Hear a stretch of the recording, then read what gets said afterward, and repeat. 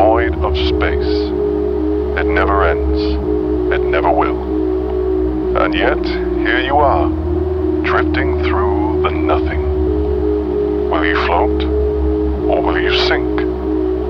To the place where the mind melts and the body dies. Below the surface of reality. Here, the only thing you know is you and the stories you carry. Welcome to the Cryopod Tapes.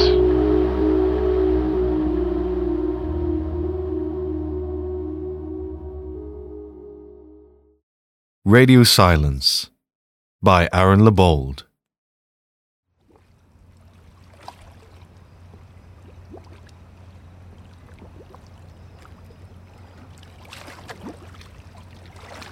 It was a clear night in 1893. The water was calm and tranquil, and the breeze was gentle and calming. There wasn't a soul in sight to witness the phenomenon. The sky opened up, and for 38 seconds there was a downpour of crustaceans not known to our world. Capable of withstanding the pressure of the atmosphere, each of these tiny beings was about the size of a softball. They had no problem sinking to the bottom of the ocean, where they would remain in a hibernation state for 25 years, growing, evolving, and slowly preparing to feed. Lieutenant Commander George W. Worley straightened his collar as he looked in the mirror. He always tried to look sharp before he addressed his crew. He was used to many men at his command, and this journey would be no exception.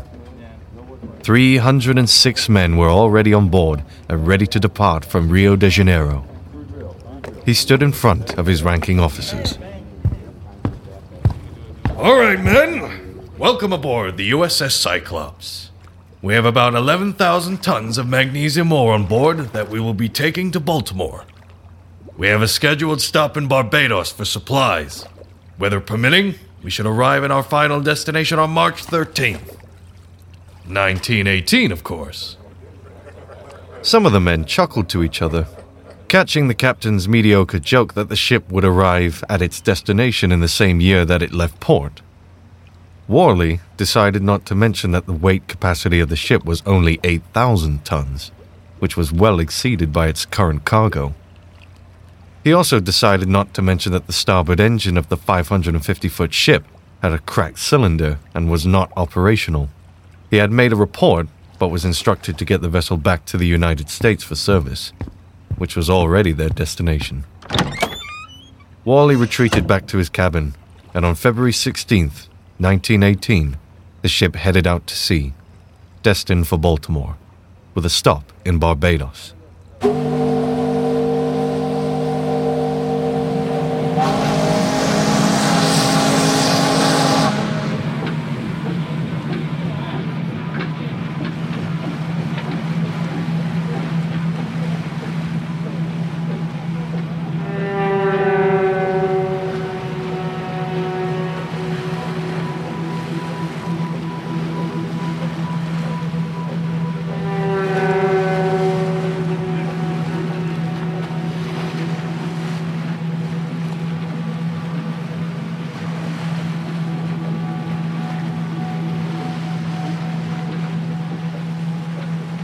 The ship arrived safely in Barbados and acquired the supplies that were needed for the rest of the journey. Worley was concerned that the ship was overloaded, but he didn't want to alarm his crew. He had workers from Barbados investigate and was pleased when he was told that everything was secure and the vessel was showing no damage from the weight. Worley knew that Baltimore was only 9 days away and felt confident that no issues would arise. On March the 4th, the ship went back out to sea towards its final destination. After 25 years, the crustaceans had evolved. They had grown substantially, each of them now closer to the size of a basketball. They had generated crab-like legs and scorpion-like mandibles, each equipped with a venom that had a potency never seen before in any living creature. They sat on the ocean floor, their outer shells covered in spikes to deter any potential predators. After a long period of transformation, the time had finally come for them to feed. Each individual creature used a special gland to fill several small sacs with air, and they began to float to the surface in search of a meal.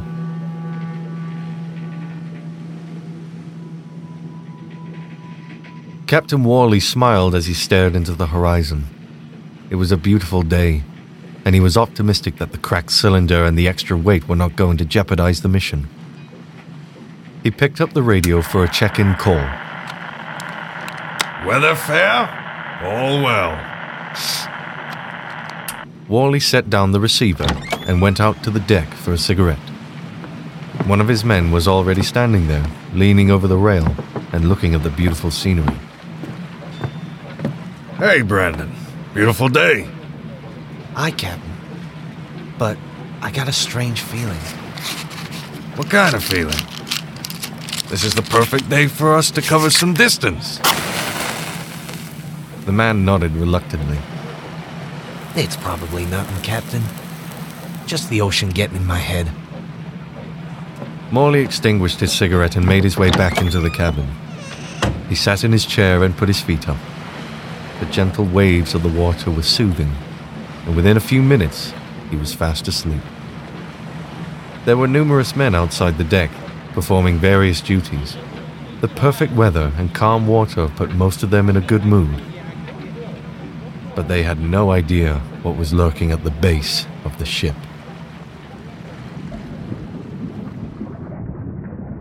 The creatures all began to gravitate towards the large moving vessel. They could tell that it was not a mammal or anything they could eat, but somehow they could sense life. They began inching their way up the sides, initially about 24 of them. A special paint had been applied to the cargo ship designed to keep pirates from climbing aboard. The creatures were not affected, and scaled the slick metal as though they were walking on flat land. As they climbed higher, the remainder of the crustaceans followed suit, and in various waves, they began ascending towards their prey. It took close to 30 minutes for the first of the hungry predators to make it to the deck. They began falling from the railing onto the wooden floor of the enormous ship. Once they righted themselves, they were on the hunt. It didn't take long for them to find what they were looking for. They moved quietly, with a stealth that made them nearly undetectable. A man in a white uniform was mopping the deck and didn't pay any mind to the slow-moving crustaceans. He felt something on his left ankle, but before he had time to react, the wound began to burn like fire. Ow! What the hell? Hey, you alright there, Maynard? Another deckhand began to approach. He watched in disbelief as his co-worker began to melt. When the flesh began to liquefy, it was like nothing he had ever seen before. It happened in less than 2 minutes. Everything, even the bones, were turning into a single puddle on the wooden deck boards. All that remained was a pile of soiled clothing. He knew he should run, but he couldn't stop watching. Part of him questioned his sanity, and another part wondered what could literally turn a man into a liquid in only a few moments. He was about to turn and run when he felt something on his foot. He glanced down to see something that resembled a large crab, but he could tell it wasn't a crab. He instinctively kicked his foot, but it was too late. The pain started out like a burn. It felt as though someone had stuck a glowing ember onto his boot. He fell backward as his veins began to feel that they were pumping acid. He let out a scream that was louder than he thought he was even capable of. But before help arrived, he no longer had any feeling in his body. He lifted his hand to his face, and his fingers were gone. Chunks of bone protruded from the stubs, but even they were quickly melting away. Around 12 men came running to the scene from various workstations. The screams they were hearing were difficult to ignore, but they could not find the source. They stood around and observed with confusion. There were 2 puddles of some sort of red substance pooling on the deck of the ship, and several crab-like creatures circled around them, drinking it through some sort of proboscis. The men walked cautiously together to investigate. They didn't notice the second wave of crustaceans flopping themselves over the railing. One of the sailors ran up to the feeding creatures and stomped on it as hard as he could with his boot. The shell felt like a cinder block. The man fell backwards, not at all prepared for the resistance that he faced from the solid crustacean. The crab continued to feed on its flesh kill, as if nothing had happened, drinking huge gulps of the human stew. The man scurried backwards, attempting to get away from whatever that thing was doing. He had fear in his voice. Do something! Somebody kill it! He didn't even know what hit him when he felt a pain like no other on his left hand. He screamed as it spread through his body, and he was never able to get back on his feet. The other men watched in disbelief, one of them deciding to take action. He began throwing things at the creatures, metal rods and brooms, anything that was within his grasp. Everything bounced off with no effect. He turned his gaze towards his shipmate, who was now partially liquefied and no longer screaming. He had been reduced to a strange heap of goo, and one of those things was already slurping on his remains. In a panic to flee, several other men abandoned ship, jumping into the clear water. After going a few feet under, they were met by more of the crustaceans. They were all floating like thick seaweed, awaiting their turn to climb aboard the mighty vessel. Those who entered the water were stung before they made it up for air, the strange beings drinking up as much of their flesh as they could before it mixed in with the seawater and vanished. Their clothes floated gently to the seafloor. On the deck of the mighty Cyclops, the invaders were growing in numbers and spreading. Some men ran to their sleeping quarters. Cargo ships do not permit weapons, but that did not always stop the paranoid from seeking firearms on board. The armed men charged out in search of the enemy and fired shots that did nothing more than ricochet and hit other sailors who were running for their lives. The carnage began to spread like a virus, consuming seamen like a wave of acid cutting through a group of frightened rats. The sailors were trying everything, weapons, boots, and jumping overboard, but nothing seemed to slow the attack. One man kicked one of the creatures with all his force, sending it flying, but only to land on the back of one of his own men. He watched in horror as the man screamed from the bite and fell to his knees. Captain Worley awoke to the commotion. Without any thought, he raced out onto the deck. He looked in horror as he saw many men screaming and panicking, running around as though they were being chased by rabid dogs. Clothing was scattered all over the deck, like his men had rendered themselves completely naked before they vanished. He noticed large crab-like creatures blanketing the wooden boards, creatures that he didn't recognize. He ran to inform his other ranking officers. We have a situation. Our crew are out there in a full-blown panic, and the ship is covered in some strange creatures. The men all stood and quickly ran to see this for themselves. They watched the men trying to defend themselves and saw that their efforts were in vain. None of them knew what to do until an admiral spoke up. We need to try fire. Nothing else seems to harm them. Let's torch those things. Having no other ideas, Hawley agreed to the request, and his ranking officers all prepared various firebombs out of any chemicals they could find. The wooden deck caught quickly, but it didn't do much to deter the intruders. Hawley and his men took refuge in one of the cabins, but he quickly noticed that there was no radio to signal for help. They were trapped. They waited in fear, seeing the flames grow larger through the small window. Blood-curdling screams from the men could be heard on a regular basis, and nobody knew what they were up against. Hawley looked at his men with panic. What should we do? They're dying out there.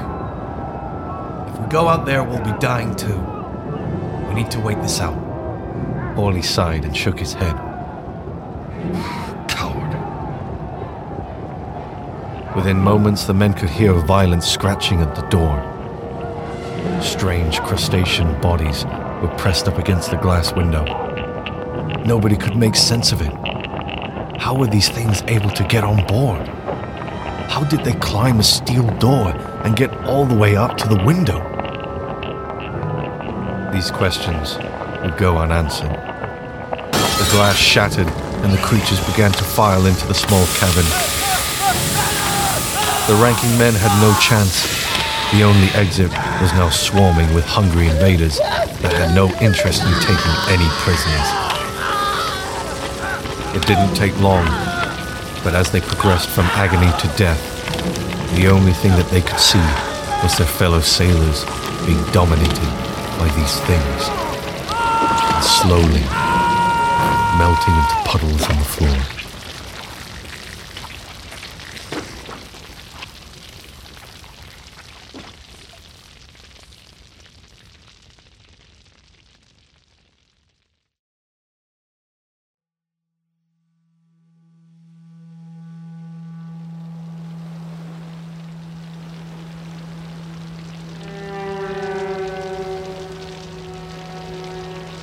The attack took approximately 52 minutes.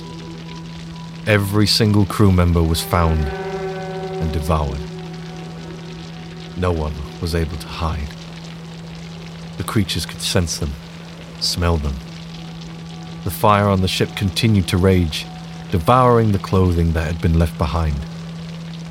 Once they had fed, the creatures climbed back over the railings and dropped into the sea.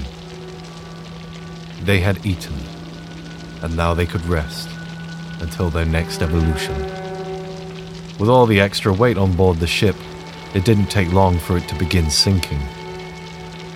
The fire had raged to the point of consuming nearly everything that wasn't made of steel. The men were all gone, and their attackers had fled. It took over an hour for the vessel to fully descend into the depths of the ocean.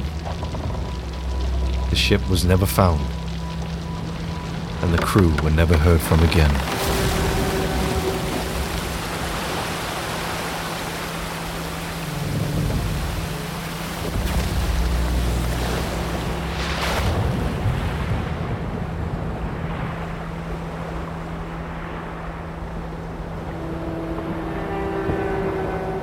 On March 13th, 1918, the base of Baltimore was awaiting for the Cyclops. They had no radio contact since Worley's last transmission. Weather fair, all well. They waited and waited. But every time they tried to contact the ship, they were met with the same response. Radio silence. A search was conducted, and as far as anyone could tell, the 550-foot cargo vessel had disappeared sometime after leaving Barbados. No SOS signal was deployed, and no wreckage was ever found. A worker on a molasses tanker, Almoco, indicated that he saw the Cyclops near Virginia on March 9th. The captain of the vessel indicated that this was untrue, and the location would have been too close to Baltimore to fit the timeline. Virginia was a day away, and the Cyclops would have still had 4 more to go. Throughout the years, there had been much speculation on the fate of the ship. But the general consensus is that it, and all of its crew, fell victim to the deadly and mysterious Bermuda Triangle. Some say a giant monster came out from the depths and pulled the great ship under. Some say that it sank as a result of too much weight and a broken cylinder. Some say a lot of things, but you now know the truth.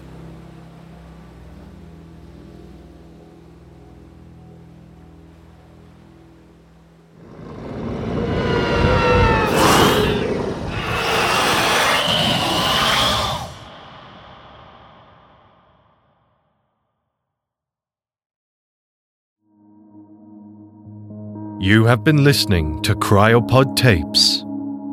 Today's story was Radio Silence, written by Aaron Lebold. This episode was produced and narrated by Ted Huggins. The original music was also produced by Ted Huggins. Thank you all again so much for listening. And we'll see you next time on the Cryopod Tapes.